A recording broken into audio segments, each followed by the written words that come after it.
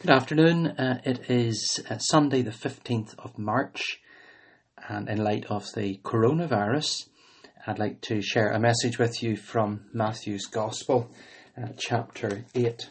Matthew's Gospel, chapter 8, and beginning at verse 18. This is the word of God. Now when Jesus saw a great crowd around him, he gave orders to go over to the other side. And a scribe came up and said to him, "Teacher, I will follow you wherever you go." Jesus said to him, "Foxes have holes, and the birds of the air have nests, but the Son of Man has nowhere to lay his head." Another of the disciples said to him, "Lord, let me first go and bury my father." And Jesus said to him, "Follow me and leave the dead to bury their own dead." And when he got into the boat, his disciples followed him. And behold, there arose a great storm in the sea, so that the boat was being swamped by the waters. But he was asleep. And they went and woke him, saying, "Save us, Lord, we're perishing." And he said to them, "Why are you afraid, O you of little faith?" Then he rose and rebuked the winds and the sea, and there was a great calm. And the men marveled, saying, "What sort of man is this, that even winds and seas obey him?" Well, I wonder how you feel today. Are you anxious, confused, afraid? You may not be aware, due to the mainstream media's concentration on COVID-19, but a plague of locusts is sweeping across Africa, with Ethiopia, Eritrea, Kenya, Uganda, Tanzania, Somalia and South Sudan being significantly affected, as well as parts of Asia, particularly Pakistan. The UN has warned that the region, with millions of poor, is on the verge of a food crisis. I wonder how you would feel living there. Afraid? Or how might you feel if you were trapped in war-torn Syria or Yemen? Or if you were an Iraqi refugee in Jordan? Or how might you feel if you lived in a Christian village in northern Nigeria, vulnerable to attack from Boko Haram? Or if you were a new convert in Iran, a pastor in China being pressurized by local officials to synthesize or to compromise the Christian message? Or if you were an underground believer in North Korea? Afraid? I haven't even touched on the many personal struggles that we face: dementia, cancer, heart failure, stroke, or declining health, the pressures on our children and young people, the challenge of parenting, or the responsibility of looking after elderly parents, loneliness, financial hardship, environmental disasters. How do we feel at such times? Afraid? With Juliet in Shakespeare's Romeo and Juliet, you may confess, "I have a faint cold. Fear thrills through my veins that almost freezes up the heat of life." Well, in Matthew chapter 8, Jesus asks his disciples, "Why are you afraid?"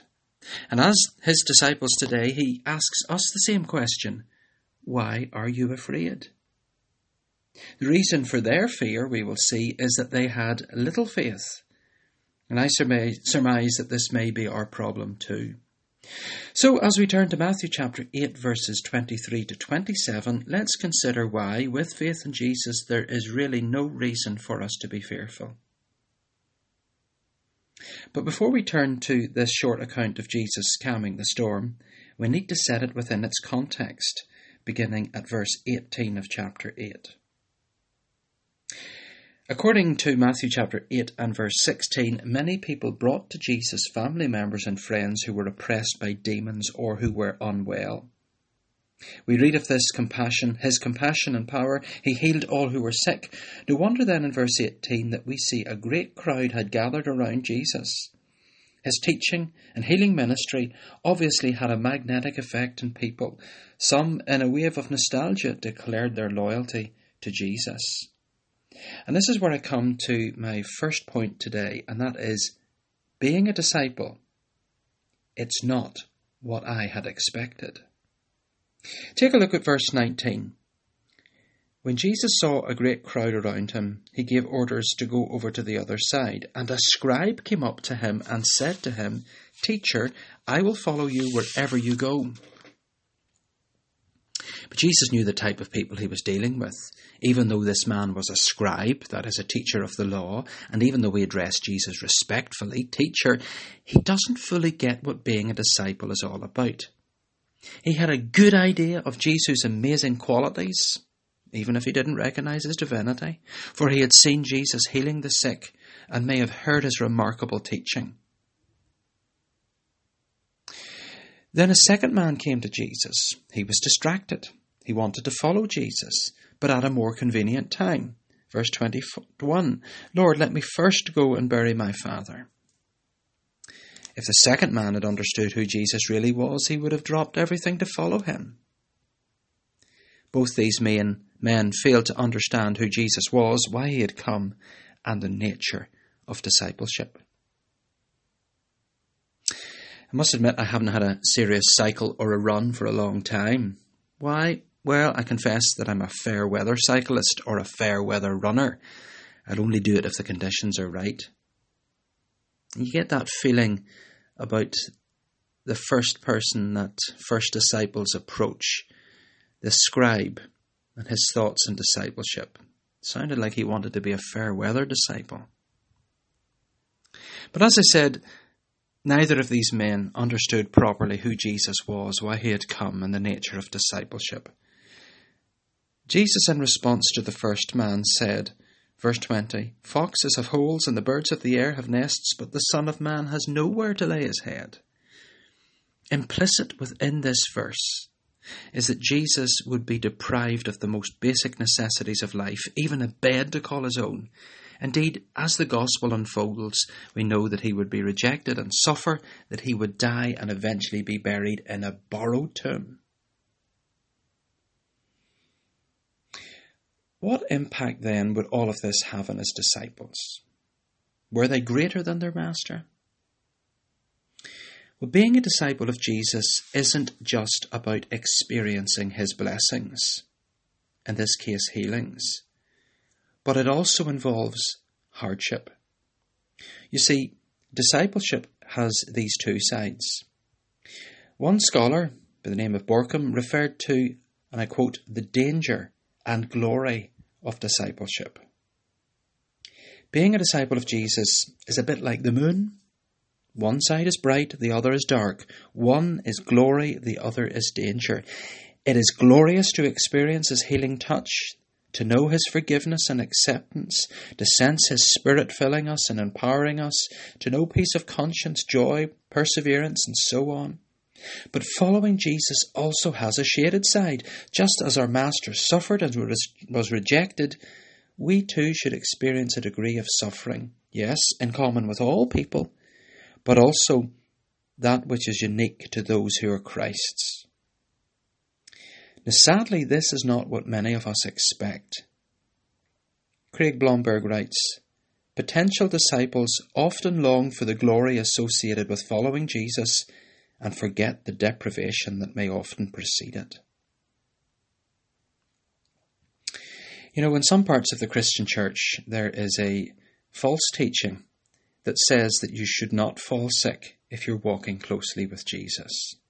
If you do, they reason, it's because of some unconfessed sin.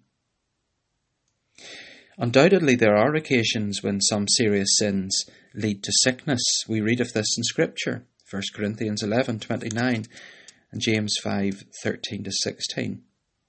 We also observe this in experience. For example, unrelenting bitterness can cause gastric issues, or uncontrolled drinking can lead to liver cirrhosis. But I have to say, in all my years as a minister, the overwhelming majority of sick people that I've met are unwell due to circumstances way beyond their control. And in this sense, they're like Job in the Old Testament and Paul with his thorn in the flesh in the New. In Paul's case, he was not healed from that thorn in the flesh, but he was given grace to cope with it. In short, as people who follow Jesus, we're not immune from coronavirus or locusts, persecution, sickness, the aging process, or even death itself, part of discipleship may involve going through such things. The question is, how, as disciples of Jesus, should we respond to these things? Should we be afraid of them? To whom should we turn?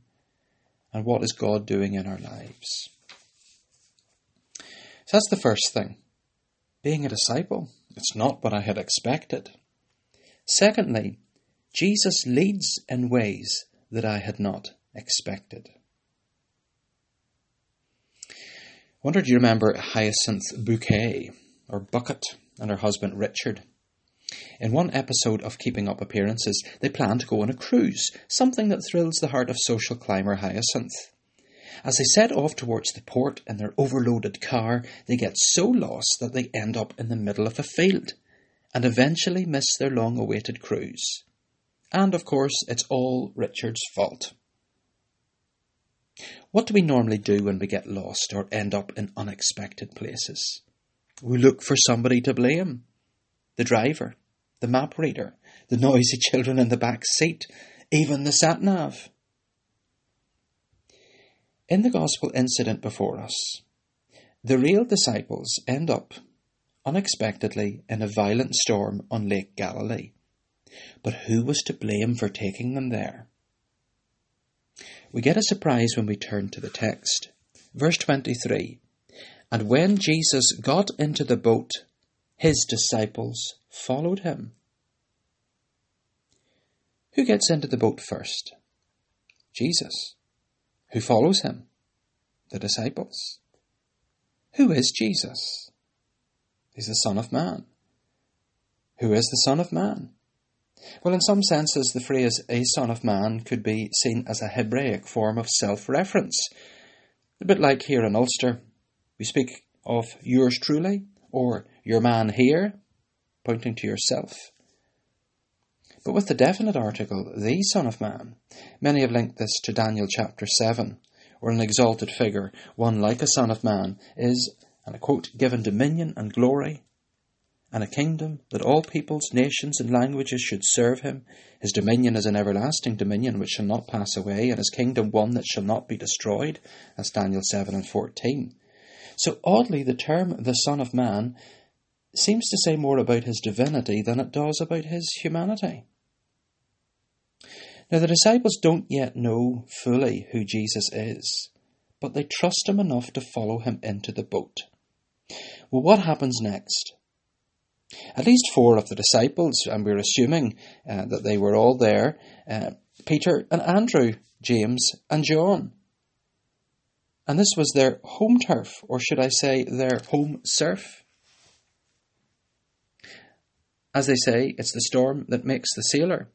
But this time it appears to be different. For in verse 24 we read, "Behold, there arose a great storm on the sea, so that the boat was being swamped by the waves." Now the Greek text here is seismos megas. Seismos megas. Now whenever you hear that word seismos, doesn't it sound in your ears like our word seismic? In fact, that's where the word seismic comes from.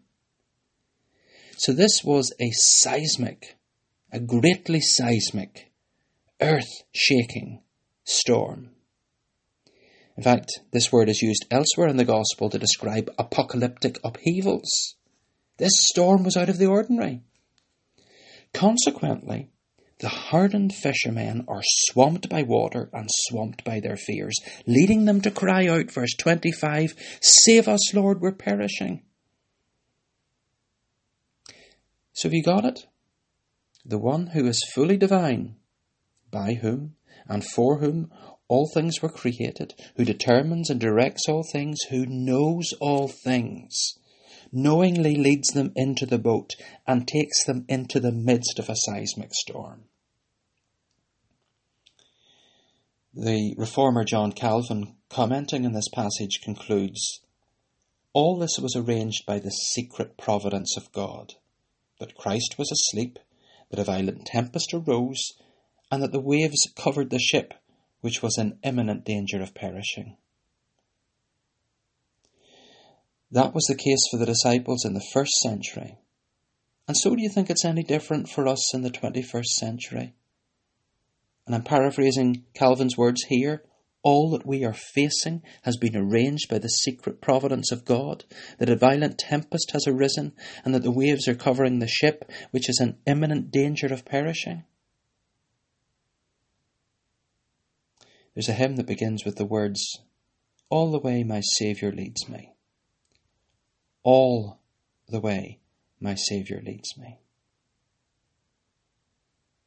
And then thirdly, Jesus is viewed in ways not expected. If we were to stop at this point in the story, Jesus leading his disciples into a seismic storm and yet sleeping through the whole, it would give us a wrong impression that he is a sadistic, cruel master. Yet God forbid. We read in verse 26, "Then he arose, he rebuked the winds and the sea, and there was a great calm." No wonder the disciples open-mouthed declare, verse 27, "What sort of man is this that even the winds and sea obey him?" Even though they had seen him perform other miracles, they are still asking, who exactly is this? Now we have the vantage point of knowing the big picture of Matthew's Gospel and indeed the whole of the Scripture. And whenever you place some Old Testament texts right next to Matthew chapter 8, it is rather incredible and amazing. Psalm 107, verses 23 to 30. Let me read it. "Some went down to the sea in ships, doing business on the great waters. They saw the deeds of the Lord, his wondrous works in the deep. For he commanded and raised the stormy wind, which lifted up the waves of the sea. They mounted up to heaven, they went down to the depths. Their courage melted away in their evil plight. They reeled and staggered like drunken men and were at their wits' end. Then they cried to the Lord in their trouble, and he delivered them from all their distress. He made the storm be still, and the waves of the sea were hushed. Then they were glad that the waters were quiet, and he brought them to their desired haven." And you remember the book of Jonah. Who was it that raised and calmed the storm back then? No wonder the disciples asked the question, what manner of man is this? Now, just by way of a footnote, there's some debate amongst evangelical scholars about the source of Christ's wisdom and miraculous powers. Was it a transference of power from his divine nature to his human nature, or was it the result of the rich bestowal of the Spirit on the human nature of Christ? This is an important question, which we'll not get into here. But however we answer this question, we must acknowledge that the external works of the Trinity are undivided, that God, Father, Son, and Holy Spirit was involved in the calming of the sea, three persons, yet one God, and that Jesus is both God and man in one person. Now, as believing Christians, we can say we know the sort of man that he is, and in concert with the Chalcedonian definition of the faith, we confess he is one and the same Son, our Lord Jesus Christ, the same perfect in Godhead, and also perfect in manhood, truly God and truly man. The early church preacher John Chrysostom reflected on this passage, and he asked the question, how did they, the disciples, know he was a man? Well, they could see him sleeping. He commanded a ship. So why were they so perplexed about his humanity, saying, what manner of man is this? His sleeping showed he was a man. His calming of the seas declared him God. As God, he is to be feared, held in great reverence, and yet he's also full of grace. He's made a way for us to be saved from perishing spiritually by his perfect life, his death for us on the cross, and by his resurrection. And you know, all who call upon the name of the Lord Jesus will be saved. They will be rescued, most certainly spiritually. And if God wills, he will rescue them from their physical dangers too, as they call upon his name. But we all know that at the height of the storm, before Jesus rebuked the wind and the waves and miraculously brought calm, the disciples were terrified and didn't actually trust Christ. They didn't really understand who he was, for if they did, they would have trusted him. Jesus links the two together. Verse 26. Why are you afraid, O you of little faith? You're aware, aren't you, that whenever storms arise in our lives, particularly seismic events, we're forced to address some key questions. What do I actually believe about God? Is he in control of everything? Or does chaos reign? Is it all happening by chance and by blind force? And we may ask, who is Jesus? Is he simply the pale Galilean that we heard about in Sunday school or school assembly? That he's a good teacher, a kind man, and possibly a wonder worker from the 1st century, merely an example that I attempt to follow, but really somebody who's dead and gone? Or is he God and man in two natures in one person? Is he Saviour and Lord? Can I entrust my life and my destiny to him? And storms also cause us to ask, who am I? Am I a real Christian? Have I set out on the road of discipleship, recognizing the danger and the glory of that way? Or am I simply looking for some kind of divine benevolence who will take care of my needs, yet whom I refuse to submit to, follow, or obey? Today, if you're not sure how to answer that question, he calls you to believe in him. For all who do will not perish, but have everlasting life. And he calls you to follow him. I really hope that you're a true Christian, that you're a disciple of Christ's. For if you are, then there is no need to be afraid at this time. Yes, admittedly, we're living in anxious days, but the Lord wants us to trust in him. John Chrysostom writes that Jesus was, and I quote, like a superb trainer, gradually coaching and fitting his disciples for endurance. He had two objectives in mind. He wanted to teach them to remain undismayed amid dangers and modest in honours. So to prevent them from thinking too much of themselves, having sent away the multitudes, he kept them near him, but permitted them to be tossed with a tempest. By doing so, he disciplined them to bear trials patiently. In this current storm, this current global storm of the spread of coronavirus, let us have faith. Let us believe that Jesus, the God, man, who is near us, is with us in the boat, even though he seems to be sleeping. And let us also confess that all things are under his sovereign will.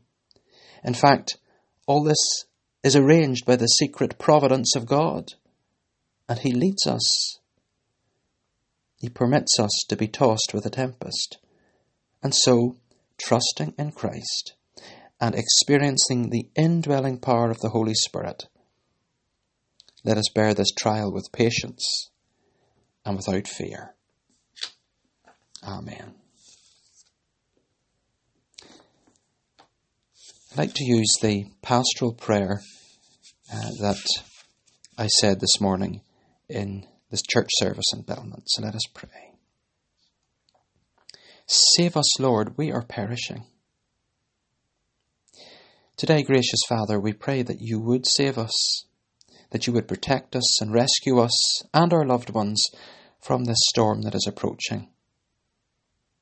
In particular, we pray for those who are most vulnerable, for those who are elderly, those who have underlying health conditions, and those whose immunities are low. We pray for those who are already affected, that they would recover, if it is your will, and that those who may not recover, well, that they would make their peace with you and experience your presence. We pray also for those who work in the caring and medical professions, and all those who support them. Protect them and give them courage as they go about their business.